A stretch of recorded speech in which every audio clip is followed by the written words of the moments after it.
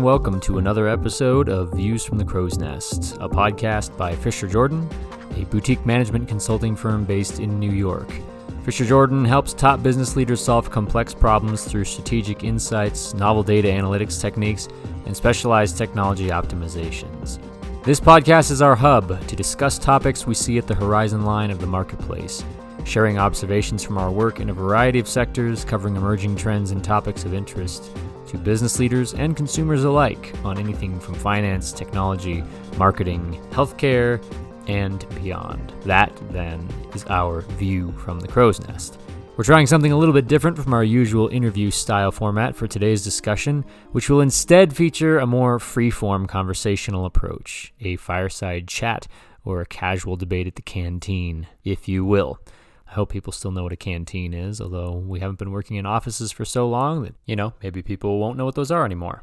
Anyway, rather than having only one main topic that we cover in depth, we'll get some quick takes on a handful of recent topics, an opportunity for shorter, more opinionated discussion with a number of different perspectives. Excited to try that out. So welcome to the first ever installment of this variant of Views from the Crow's Nest, which we're calling The Mess Hall. All right, well, welcome everybody. Today I'm joined by three stalwart members of the Fisher Jordan team. Before we go any further, everybody just say your names. Hi, I'm Shreya. I'm an associate at Fisher Jordan, currently speaking from Jodhpur. Hey, my name is Austin LaRoche, senior analyst working out of New Jersey. Hi, Boas Alec, partner working in New York.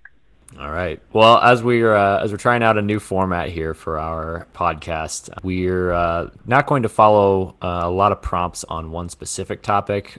We have prompts on several different topics, and the idea here with multiple guests is just to generate more of a multi-way discussion, just to see what everybody's thinking about some of these things that are, once again, emerging or recent. Maybe some current events in here, maybe some things that our research has caused us to start thinking about, but all that to say, the idea here is just to have some sort of discussion, and it could turn into a debate, it could turn into a monologue, but that's probably enough preamble, so let's go ahead and get into it. First topic on the docket. Let's do a little bit of a postmortem here. So back in January, it seemed like all anyone in the finance world was talking about was GameStop after the Wall Street Bets stock rally. Bunch of Redditors getting together, making things happen. So we don't need to add another voice to that conversation on what happened or how it happened. I think plenty of people have already talked about all that. However, with the event sort of in the rear view now, at least at the intensity that we saw back in January, I'd like us to talk about whether that was just a statistical blip or if that could represent a sea change for the investment world. So what do y'all think? Let's open it up. Here's a question for you on GameStop. There seem to be two camps, at least two camps that I can see on GameStop. And when I say GameStop, I'm talking about this whole social media, Reddit, people coming together with their own research and kind of talking about it online and then going out and taking very similar positions and thereby kind of challenging existing players like the major hedge funds and banks in terms of, who can exert more pricing power, a few big hedge funds or, thousands of individual investors who are talking online, right? Right.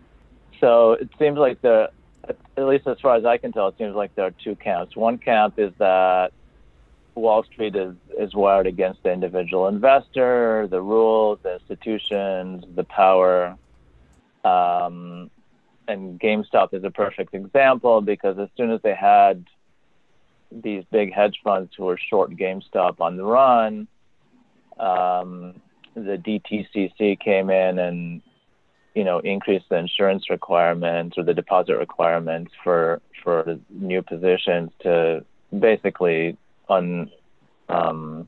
unattainable levels. And that's when the smaller brokerages like the Robinhoods of the world had to stop trading. And then that kind of took the pressure off the hedge funds so they could exit their positions or kind of cover their shorts and then et cetera. So it's kind of like from a hedge fund perspective, it looked like a disaster averted. From an individual investor perspective, it looked like collusion, right? Right. So which side of those are you proponent of, Austin or Shreya? Of the two, honestly, I would have to go with the collusion. And the reason I'm saying this is because the sort of retail investing is, I feel like it's been a very long time coming. I mean, like look back about 20 years. Now all of a sudden you have all of these little brokerages like Robinhood promising no fee trades. You have the birth of things like crowdsourced funding like Kickstarter, GoFundMe. And really, I feel like this was just a natural evolution. That all being said, it did happen relatively quickly, meaning, regulations naturally couldn't keep up with these changes. And what I mean by all of that is that there are interested parties or entrenched parties running the world right now, right? Meaning they have an interest in maintaining the status quo. And with this new player coming in the form of, masses of regular people, of course they would need to stop that, no? But a good term for this, should it be collusion or should it be the herd behavior? I mean, no one really colluded here. Everyone just followed the herd, right? On one side, yeah, you could call it herd mentality. I guess it depends if you think talking online is a form of collusion. I personally don't. But I think the allegation is that there was collusion on the other side.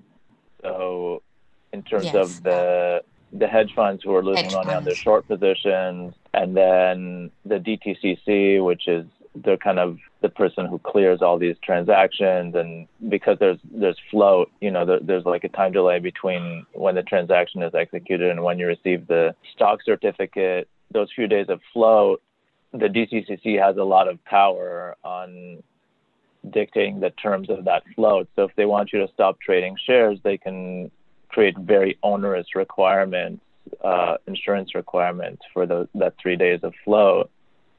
And then that forces, especially these smaller brokerages who don't have the same balance sheet as like a JP Morgan or a Bank of America, that these smaller brokerages can't. I mean, Robinhood had to raise $1 billion almost overnight when this happened in order to enable them to start trading these shares again. So, and that's a big number for a company like Robinhood. So I think the allegation would be collusion on the Wall Street side, not necessarily on the investor side. Yeah, I agree. Yeah. Let me backtrack a bit. Actually, I'm giving it some more thought. I don't think finger pointing is really necessary in this case. From what I understand, the DTCC is responsible for ensuring the market. There's no crazy run on the market, kind of like the 1920s bank runs, right? Is that a correct understanding? No, that's not their job. Their job is just to clear transactions. So if you, let's say you buy 100 shares of GameStop from me, those physical stock certificates have to get to you somehow, or they need to get to someone who represents you. And so those people who represent you have accounts at the DTCC, but it takes time for the stock certificate to go from point A to point B. So that time that it takes, that's where DTCC is there to kind of guarantee that transaction. So if it weren't for DTCC, for example, you could buy shares from me today, but you wouldn't know until 3 days from today whether I actually delivered those shares. Oh, okay. So they're they're a clearinghouse. So that being said, I mean, how do they have the power to regulate their margin requirements? No, it's not the margin requirements. It's in order to provide that clearinghouse function, they get to charge a certain, demand a certain deposit on the part of the brokerage to say, okay, if I'm going to trust you that you're going to deliver X number of shares, I need a little bit of collateral. So usually that's in the range of like thousands of dollars, or, if it's a bigger brokerage, it could be millions of dollars. But in the case of these shares, they raise the requirements into the billions for some of these brokerages. Okay. Well, I was going to say, that being said, then I feel like that was the natural response from the DTCC, no? Really, with such a volatile stock, they would have no option other than to raise the amount of collateral necessary. So I guess really it was just the system being the system, as opposed to any form of collusion. I'm on the fence here. I can tell. Shreya, what do you think?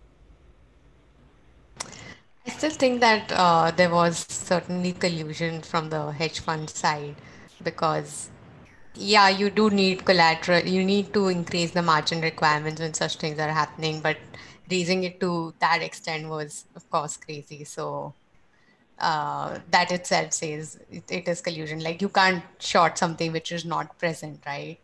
The whole idea of shorting it beyond 100%. So it turned out to be a huge collusion, I think.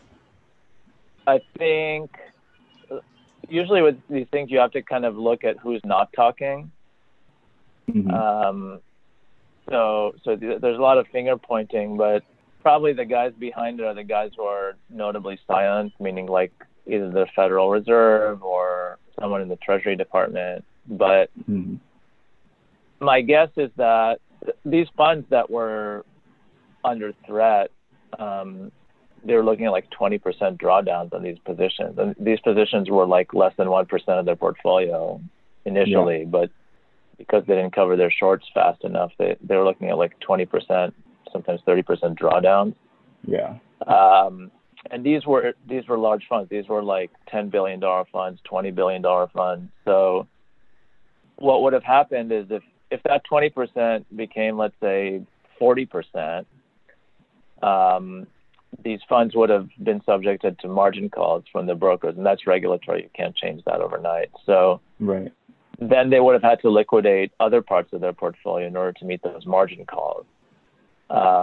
But when you liquidate a big part of the $20 billion portfolio, you create a lot of additional market volatility beyond just what was going on in those shares. Right.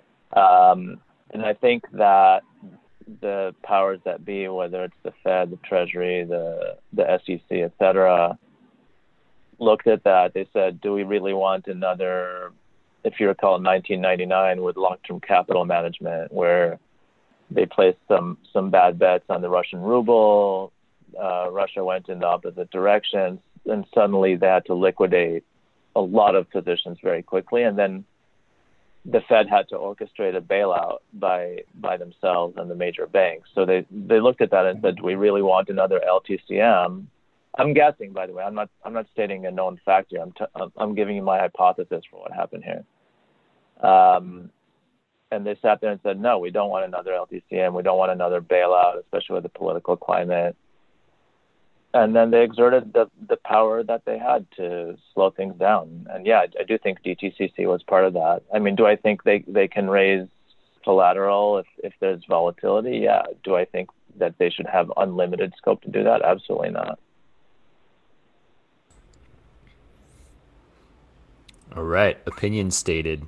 I like it. And I think the kind of the last thing I want us to touch on is before we move off of this topic, we've had opportunity to interact and in some cases work with some people in the investing world. So I'm curious about something. You know, I feel like the curtain kind of slipped on a lot of this, where people almost like a lot of people didn't realize you could do what happened with the whole GameStop thing.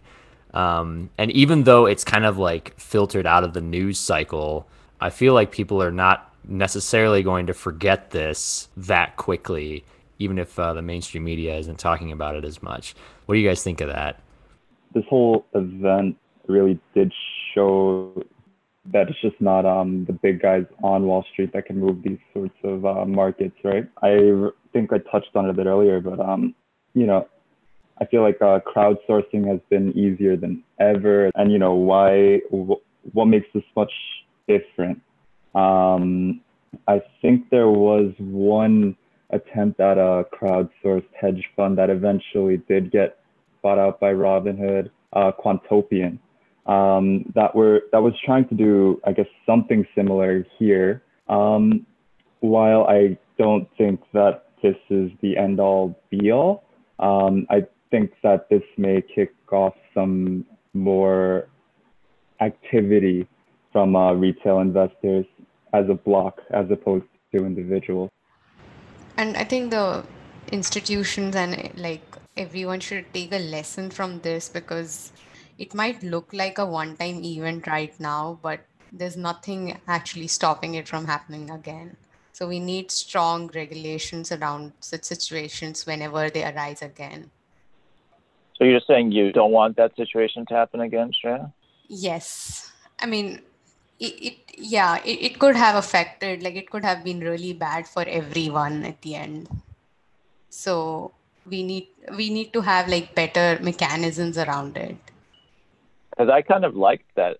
I like that it happened. I mean, look, this is how Wall Street's been making money for centuries. Basically, is you got a small group of people with disproportionate market power and influence, and that like they go out for lunch at Delmonico's and they discuss who the next hot share is, and then they go out and kind of build positions, and then suddenly you see the headline, and suddenly everyone else is rushing to catch up, and now it's kind of like reversed itself where. Yeah, but I think guess what? You guys needs aren't the to only ones be who can do that anymore. that needs to be resolved separately. But here we are also risking the retail investors, because I know here a lot of people made money, but what if it had gone the other way around? Like a lot I of people mean, could have actually lost it. isn't that investing? Isn't there risk Yeah, inherent yeah, within? but the retail investors can't really take losses as a hedge fund can, right? Yeah, but then they should be aware. So you want to limit their trading to protect them, Shreya? To protect the whole system when such market runs are happening, like when everyone is going after one stock. As you mentioned, that there could have been a situation like bailout, which nobody wanted in such a political scenario. So, I mean, I'm just looking at the larger economy here, not looking at hedge funds, not looking at retail investors, just the economic system as a whole. And so then the question would be, do you know of a way to do that without curtailing the rights of the individual investor? Yeah, that's something we definitely need to think through, because it won't benefit investors to have their powers curtailed. As on the flip side, like there has to be an innovative solution around it, and I'm not sure of what it could be. And then think of it from the company's perspective too, right? So you have GameStop, who, I mean, I think right now they're trading around 40-ish. When this all started, they were below, I think they're below 20 actually. And they've gotten as high as 400, I think. So from the point of view of GameStop, the stock was like a popular target, if you will, for short sellers for the last year or so. And the company management was powerless. Like they would sit there and watch their stock drop day after day, which, by the way, if your stock drops, it impacts the company because certainly senior management, a lot of their compensation is based on the stock price. So now they're working for much less than what they thought they'd be working for. And a lot of times employees have stock options too. So now you're hurting the employees of the company. It's a recruiting tool. When you're hiring someone, a lot of companies offer stock options. Or if your stock's been falling consistently, that's no longer as attractive of an option for recruiting. So, and then it also limits your ability to raise more money. So if you need to go out and raise more capital for additional investments or whatnot, if your stock price is down, that limits how much money you can raise. So it actually impacts the day-to-day operations of the company when these short sellers come in and decide, okay, we're just going to systematically depress the price. So if I'm the company, the question is, would I want my fate dictated by a few dozen, government officials and hedge fund managers and banking officials, or would I rather be dictated by tens of thousands of individual investors who are each making their own decision? Well, isn't that true for like shorting in general? Like, should shorting be really allowed then? Good question. Like, what if like all of the retail investors again start something similar to what happened this time and they short? Like, what if they were on the other side? They were shorting it. Then it would still have the same effect as what the hedge fund had. So I think we are really calling after here the the goodness, or what do you say, the righteousness of shorting being allowed in US, right? So I mean, but shorting just comes down to borrowing a share from someone, right? So yeah, but like if you don't want to allow shorting, you shouldn't allow people to borrow shares at the same time, right? Yeah, when we are talking about the negatives of shorting here. Like borrowing per se is not bad, but when that happens over a certain quantity, then it becomes really bad for the company and its financials. So I guess probably putting some limits over how much you can short for a given company of the total capital, that could be a possible solution here. I mean, really, it just sounds like it's the tyranny of the masses versus the tyranny of the minority, right? I'm not really sure where I stand on this one, but my gut would tell me I would prefer the system as it stands as opposed to a new untrodden ground. It's the evil you know versus the evil you don't. And really that the exploring the option of being beholden to a much larger community means a lot more, I guess, really just one actor to appease, for lack of a better word, but it's new and potentially more unstable. All right. I don't know if we're going to solve whether or not we should have shorting done away with on this call. Maybe on the next call we'll figure that out. But I do want to move us along here because I think there's some other interesting stuff we can talk about that's kind of in this same territory, where we're dealing with a lot of questions on tech and tech's influence on finance and the economy here. So a related topic that I'd like us to take a look at today has to do with Bitcoin, one of those other things that people aren't talking about enough already, I guess. A couple of years ago, we published a piece that was more focused on blockchain, but we came up with a framework that basically tracks technological changes with potential for societal impact as social changes. So looking at them like they're social changes, even though they're really technological changes.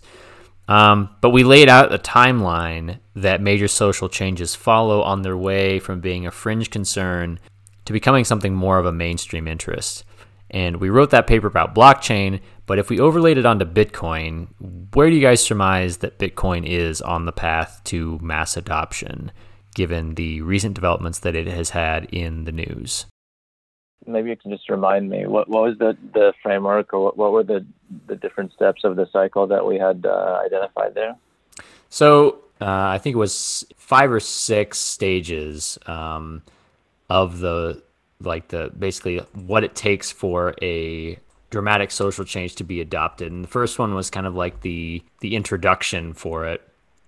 Stage 1, where there's like an initial, you could call it like a prophet, who is kind of the first person that's talking about something and getting attention on it. Then there's like your early adopters, your disciples, that are kind of the next ones to come along.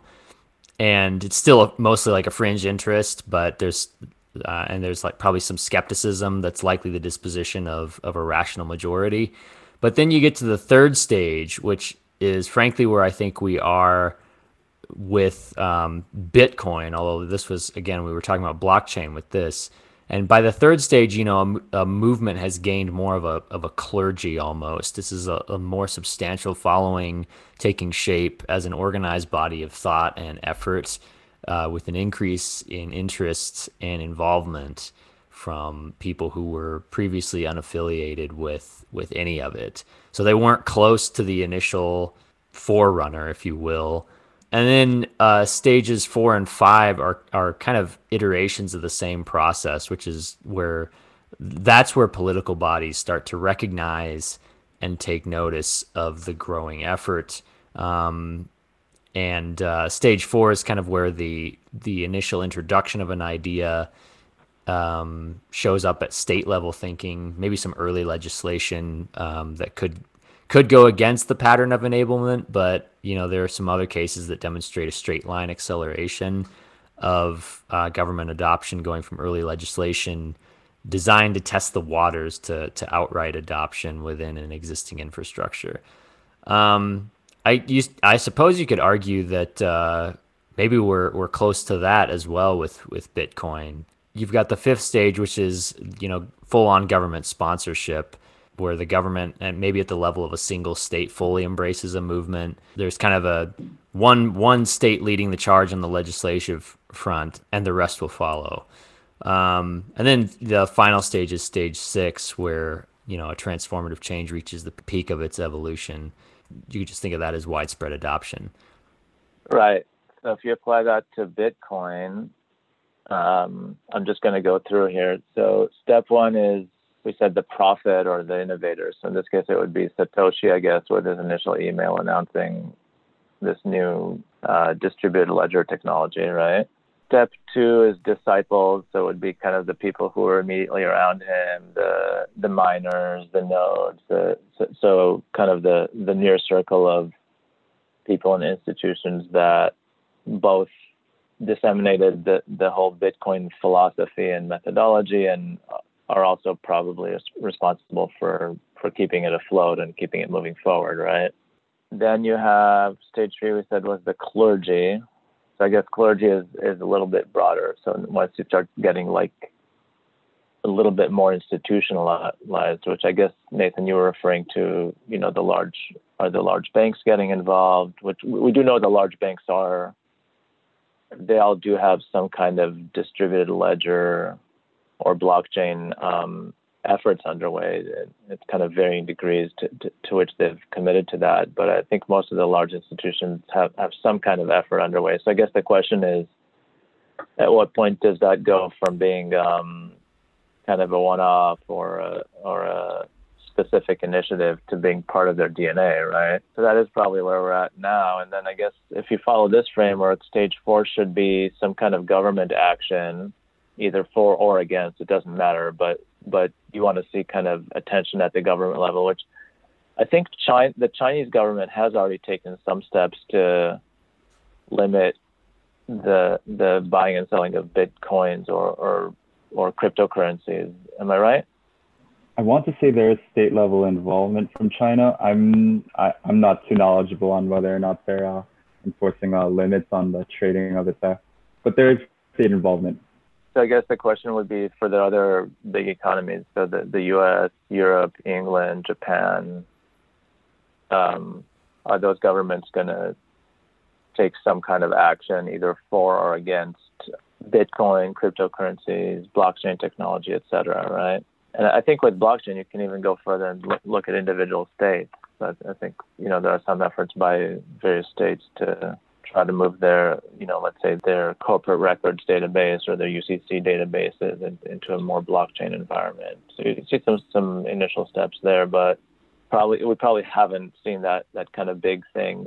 In fact, one of the things I was seeing is there's actually talk of the government restricting trading in Bitcoin because they're afraid that it's a bubble, and if the bubble gets big enough and then it pops, then people could lose their livelihood. So I've heard talk about that. So it could very well be that the next step in the eventual globalization of Bitcoin or cryptocurrencies is the government passes legislation limiting that, right? And which could be viewed as a bad thing, but when you look at it from the point of view of the overall framework, it's actually a step forward towards global adoption, because once you have that step, now you're forced to debate it, right? So it kind of elevates, even though it's on the surface, it's a move against a cryptocurrency, but now you've elevated the discussion from being a discussion among individuals or among groups or whatever to now the discussion is at the level of the entire society.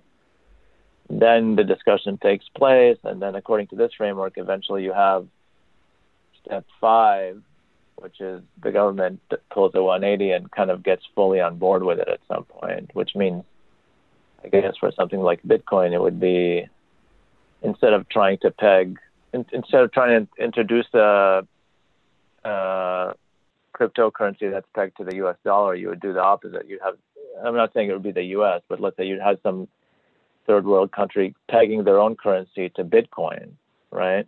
And then you'd kind of see that play out across different countries until eventually that becomes kind of the global de facto. I guess that if you believe the framework, that's probably, that could be one plausible direction. Yeah, I mean, arguably even within that framework, I would think that we're somewhere between steps 4 and 5 right now. I think I remember reading back in like December, the SEC was allowing brokers to hold Bitcoin on a 5-year trial basis with the promise of no enforcement actions taken against them. I see recently even BNY Mellon has started allowing individuals to, or they're holding Bitcoin now. Really, I mean, I feel like the government's trying to scope out Bitcoin, how they should regulate it. I feel like it's not a question of if anymore, but a question of how. Yeah, I agree. And in addition to how, of course, just the question of when.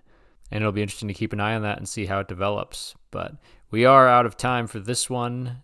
So thank you guys for being a part of this first edition of The Mess Hall on Views from the Crow's Nest. And I look forward to our next discussion and seeing what kind of back and forth we can have on some new topics.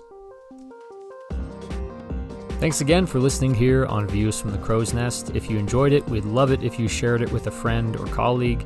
Writing a review or leaving a rating on whichever podcast app you use also helps this podcast become more discoverable to new listeners. As a reminder, you can always find and subscribe to Views from the Crow's Nest on all major streaming platforms, including Apple, Spotify, Google, Stitcher, TuneIn, and more. And of course, you can always access it directly via podcast.fisherjordan.com.